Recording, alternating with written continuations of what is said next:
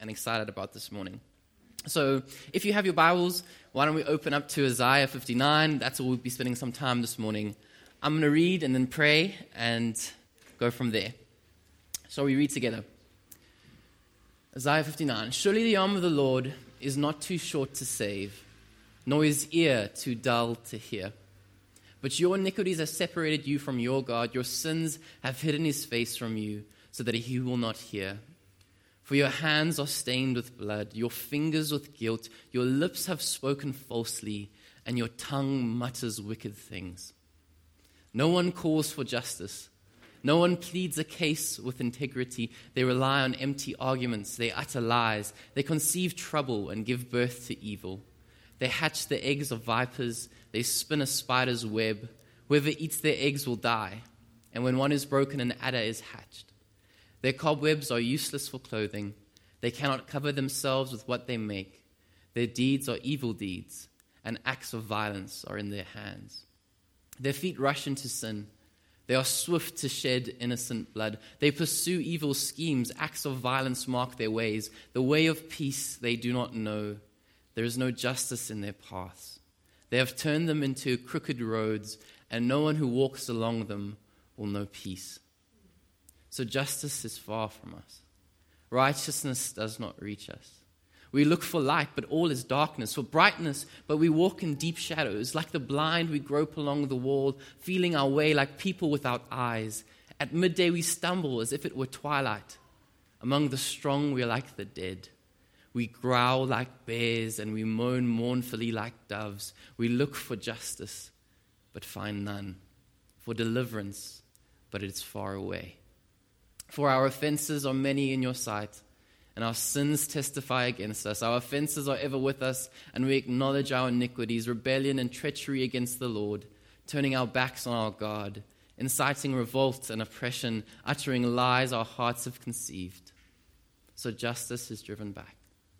Righteousness stands at a distance. Truth has stumbled in the streets. Honesty cannot enter. Truth is nowhere to be found. And whoever shuns evil becomes a prey. The Lord looked and was displeased that there was no justice. He saw that there was no one, so he was appalled that there was no one to intervene. So his own arm achieved salvation for him, and his own righteousness sustained him. He put on righteousness as a breastplate and the helmet of salvation on his head. He put on garments of vengeance and wrapped himself in zeal as in a cloak. According to what they have done, so he will repay. Wrath to his enemies and retribution to his foes. He will repay the islands their due. From the west, people will fear the name of the Lord. From the rising of the sun, they will revere his glory. For he will come like a pent-up flood that the breath of the Lord drives along. The Redeemer will come to Zion, to those in Jacob who repent of their sin, declares the Lord. And as for me, this is my covenant with them, says the Lord. My spirit who is on you will not depart from you. My words that I have put in your mouth will always be on your lips, on the lips of your children, on the lips of their descendants, from this time on and forever, says the Lord. Let's pray. Heavenly Father, thank you for your word. Lord, we long to hear you this morning. We long to hear this Christmas story, the story of our need, and the story of your promise of a little baby boy to be born in Bethlehem who would be our Savior. God, open our hearts that we may hear you and be glorified this morning, we pray. In Jesus' name, amen. Well, I think we can agree that it doesn't work to start in the middle of a story. Imagine trying to open up a new book for the first time and begin reading from its middle pages. How are you to make any sense of what's going on? Who are these characters? What are these conversations about? Why do they matter and why do they act in a certain way? It all can become very confusing very quickly. You can't just walk into the middle of a movie or a new series and make sense of what is happening. Some of you've tried, and some of you experienced others trying. Who is he? What did she do? Where are they going? It can all become very frustrating very quickly. You can't just jump into the middle of a conversation and actually say things that are appropriate sensitive, or significant without knowing where that conversation has already been. You just can't start in the middle of a story. And the same is true for Christmas. Over the course of these next 3 weeks, we'll be unpacking the scandal of a little baby boy, born in a lowly manger to a teenage mother in a backwoods village called Bethlehem. But this little baby boy would be the light of lights in this dark world, the King of Kings, the Savior of all, and the gift that Christmas is all about. But if you start in the Christmas season with a baby born in Bethlehem, you're not starting at the beginning, you're actually starting in the middle. And there'll be things in the story that just don't make sense. For instance, why all the celebratory songs of the angels? Why the fearful anticipation of the shepherds? Or the inquisitive journey of the kings? Or the political panic of Herod? You find yourself asking, why? Might I suggest it's because we're in the middle? My hope this morning is that we would get to the roots of the story. That we would be able to paint the backdrop of the narrative, and that we would be able to set the scene into which Jesus will come with humility and glory and power. My prayer is that we'd be able to see the Christmas story as being set in a broken world filled with broken people, but with a faithful God. That the story begins with a desperate need and a hope-filled promise. To try and paint these pictures, let's turn again to Isaiah 59 together. So a bit of context to Isaiah 59. The children of Israel had been in captivity in Babylon. They'd been in exile away from the promised land. But they've now come back to Jerusalem, the land which God had given them. And it's a complete mess. There are no city walls. There's no more temple, no place of worship or a symbol of communion between them and God. There's no central government. There's no enforceable set of laws, no obvious leadership. There's no social order, no justice, just violence in the streets, massive poverty, just complete, fundamental, widespread social breakdown. It's a mess. But it's into this mess, into this darkness, into this brokenness that God speaks. And his word is sober, and it's honest, but it's full of grace and full of hope. So let's go to verse 1 together. Our passage this morning kind of reads as a bit of a courtroom. God, through the prophet, is answering the charge that's laid against him by his people. It would seem that Israel are in the midst of a crisis. And in their desperation, they believe that God has forgotten them and he's forsaken them. He's not strong enough to deliver them, or he won't hear them in their distress. These people are in desperate need. But yet the prophet insists that the reason for their plight is not some inadequacy in God. Look with me at verse 1. It says, "Surely the arm of the Lord is not too short to save, nor his ear too dull to hear." No, on the contrary, their plight is a result of their own sin. But it's your iniquities that have separated you from your God. Your sins have hidden his face from you so that he will not hear. The issue here is not with God, it's with the people. And we see why in verses 3 to 8. In a quick snapshot in short, Israel is broken. We read that they're characterized by violence, falsity, injustice, and conspiracy. Their hands are stained with blood, their fingers with guilt. Their lips mutter lies, their tongue wicked things. Their feet are swift to rush into sin, sprinting to shed innocent blood. And from their wombs come evil, trouble, and death. Truth has stumbled in their streets. Justice has driven back, and righteousness is far from this people. There's rebellion, treachery, revolt, and oppression that's flooding their hearts, turning them against their Creator and their neighbor. In verses 5 and 6, if you look, the prophet likens Israel's condition to that of vipers, and adders, snakes, and spiders. And what did these snakes and spiders have in common? Well, both possess this deadly poison, inflicting excruciating pain on whomever they bite. And as these toxins flood the bloodstream, killing the cells, it leads to an agonizing death.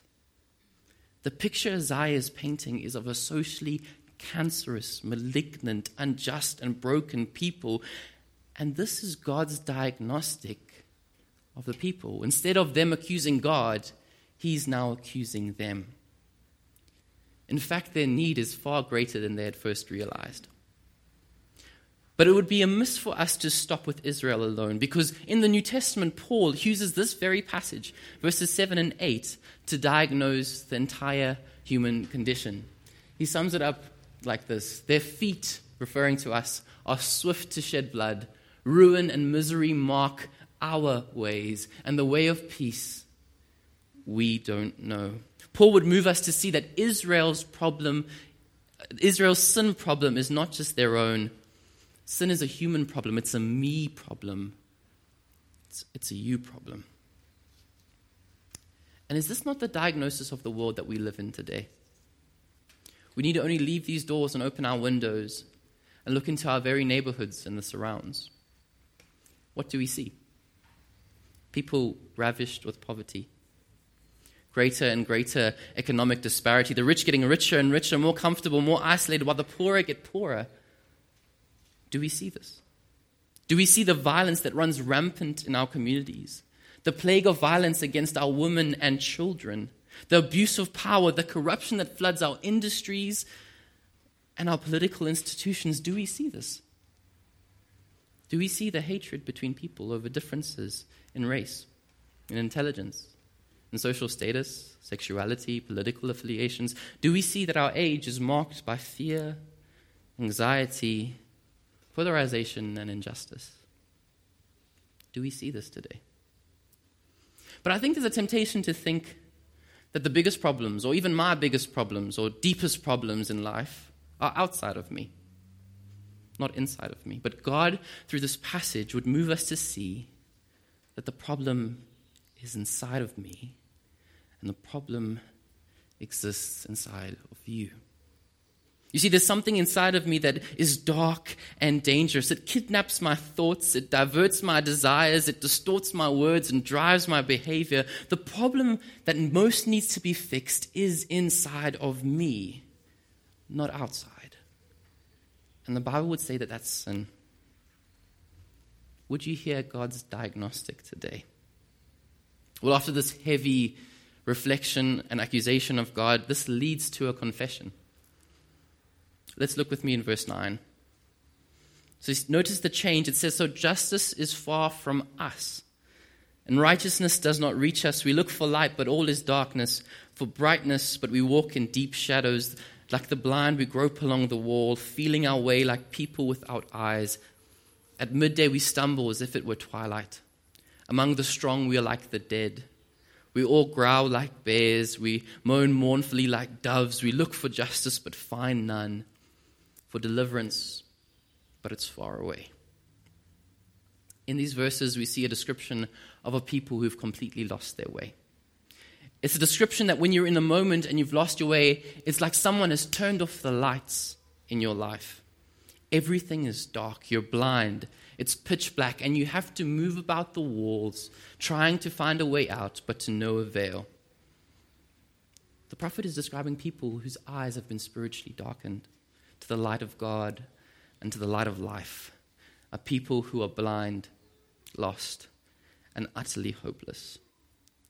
And I think this is a significant moment, because in this moment, when you've lost your way, you stand at a crossroads where you can decide. Either you'll point the finger at someone else, you'll dismiss it and go the other way, or you'll make a confession. And this is what happens in verse 12. For our offenses are many in your sight. Our sins testify against us. Our offenses are ever with us, and we acknowledge our iniquities, rebellion and treachery against the Lord, turning our backs. Essentially, these people are saying, yeah, God, we accept your diagnosis. I accept it. I'm the problem. It's me. And once you get to that place, you're in an utterly hopeless position. Because you're saying, God, I've got this big, deep, abiding problem that I can't solve. I've got this big, deep, abiding need that I can't do anything about. And in that place, there is hopelessness. The people of Israel know the situation is desperate. And to our utter astonishment, it's in this desperate place, when we realize that we are hopeless because of sin and before God, that this in fact is a mark of grace. That in our hopelessness there is in fact hope. I think one of the greatest dangers for us as people is to think that we're okay. Think we don't need any help, we don't need any grace, we don't feel the weight of our sin, the sorrow it brings to the heart of God, the pain it causes the ones we love, or the offense that it causes against a holy and just Creator. But when we think we're okay, God's diagnosis doesn't make sense to us. These verses don't make sense to us.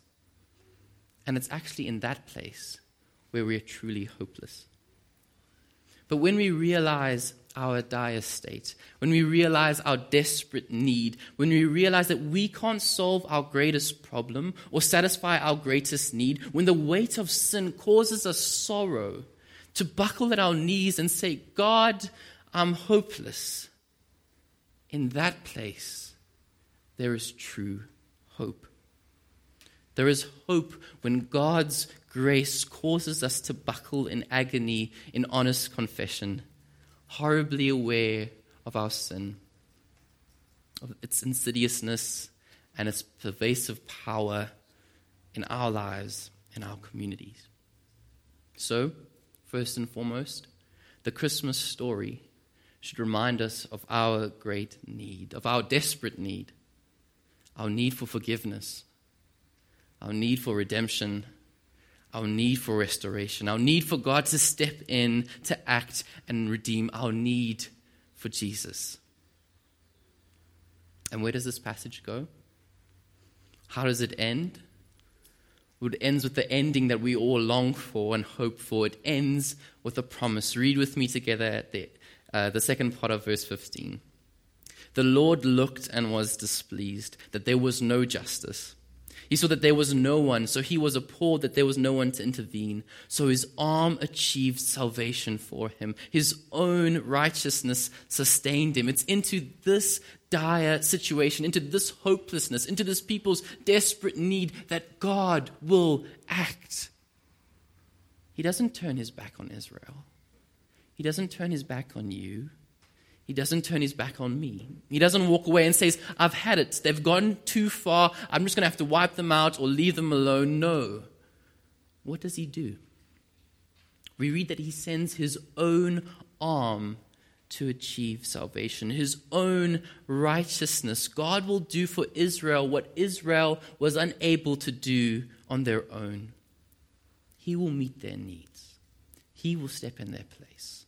And he will redeem and restore them back to himself. God is saying to you and me this morning that when you're in this moment where you have utterly no hope, nowhere to look, when you've realized the weight of your sin and your great need before God, and in this desperation, God will send hope.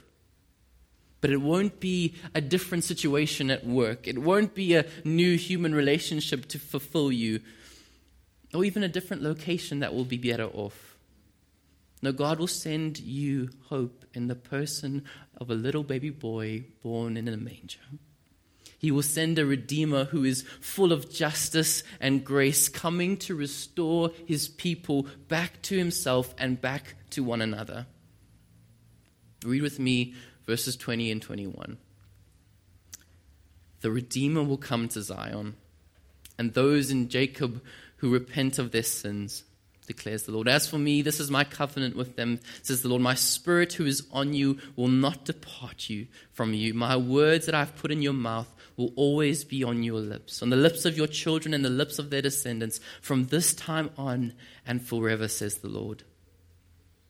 Do you see we have the promise of a coming Redeemer who will cause God's people to once again repent. Through him, people would turn from their sin and be restored to a righteous relationship with God and his people. And here is the promise. Here is the hope. And here is the story of Christmas. The Christmas story is a story of hope coming into the world. That's why the angels sang those glorious songs. It's why the wise men came in worship. And it's why the shepherds were blown away, because hope had invaded into earth. In the person of our Lord Jesus, hope had come. Hope that had been so lost, hope that had been destroyed, is now returning as a little baby. With the little baby boy lying in a lowly manger, born to a teenage mother in a backwoods village in Bethlehem, the promise of a Redeemer would be fulfilled. And our greatest need, that of our sin before God, would be paid in full.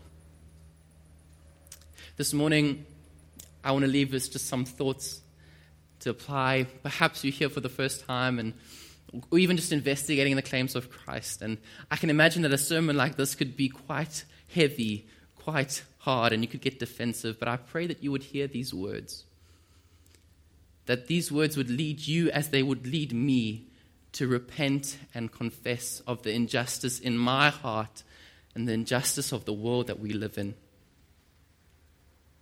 But I pray that these words would also fill you with hope. Christian brother and sister, would you be filled with hope, knowing that God's promise was achieved, that his Son did come, and that our sin was paid for? In our struggle with sin, know that it has been won. With the little baby boy lying in a manger, our salvation is fully secured, our sin is fully paid for, and our need is fully met. That's the story of Christmas.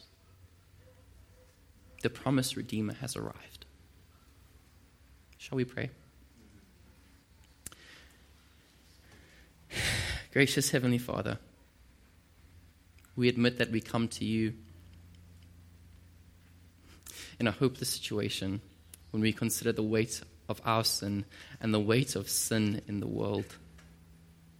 Lord, give us honest hearts to reflect on these truths, to not dismiss them,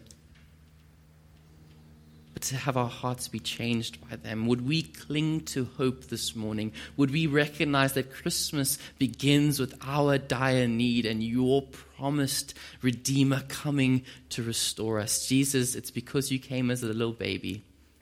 It's because you lived the perfect life and died the death that we should have died, that we can be in relationship with you. We praise you this morning. We are thankful for who you are.